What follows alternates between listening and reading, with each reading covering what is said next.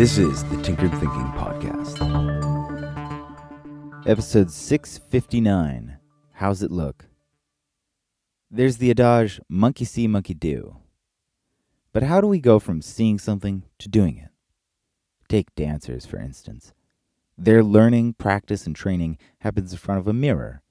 They get instant feedback about what their body orientation looks like. But once they're on stage, performing in front of an audience, where's the mirror? There is no mirror, of course, so how does the dancer know they are doing the dance in a way that looks correct? The process of learning and tweaking in front of a mirror is a process of translation.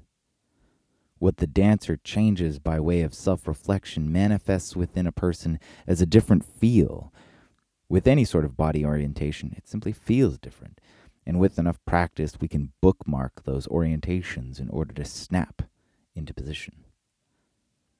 Dancers perhaps have it easy in this respect. The translation from what something looks like to what something feels like has a tight feedback loop and only has 2 steps: moving the body and referencing the mirror visually. Before we abandon the mirror completely and wonder about things that we quite literally can't see ourselves do, what about something like getting in shape? The walls of gyms are plastered with mirror. Again, for good reason. It's important to have proper form while working out, and referencing one's own body orientation is vital. But more important is the different way it feels to work out on the first day of a committed exercise regimen versus the way it feels on the 1,000th day of a committed workout regimen.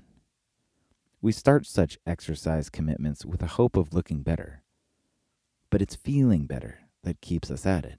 And this, unfortunately, takes time. It's for this sort of reason that we should be wary about how seriously we take our own feelings.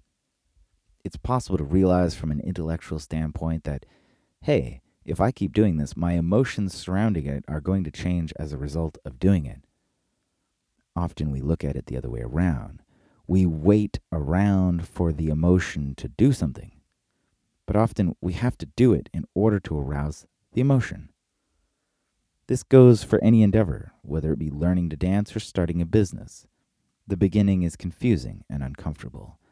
And it's easy on the basis of these emotions to convince ourselves that we aren't good at it or that it's not worth the effort. What we forget about is how these emotions change as we make progress. When starting something new and discouraged by the sorts of emotions that crop up, it's best to ask, will it always feel like this? The answer is obvious, of course, despite the fact that we so easily fail to remember it. This is the Tinkered Thinking Podcast. Thank you so much for listening. If you find the Tinkered Thinking Podcast valuable, there are many ways you can support it. You can review it on iTunes. You can share it on social media with your friends. You can blog about it or discuss it on your own podcast. Or you can support it directly. And you can do this on the support page at tinkeredthinking.com. Both one-time support and monthly subscription support options are available. Thank you for your support of the show. It's listeners like you that make all of this possible. Any feedback or questions are always welcome, so feel free to reach out. And until tomorrow, remember to be careful about the context.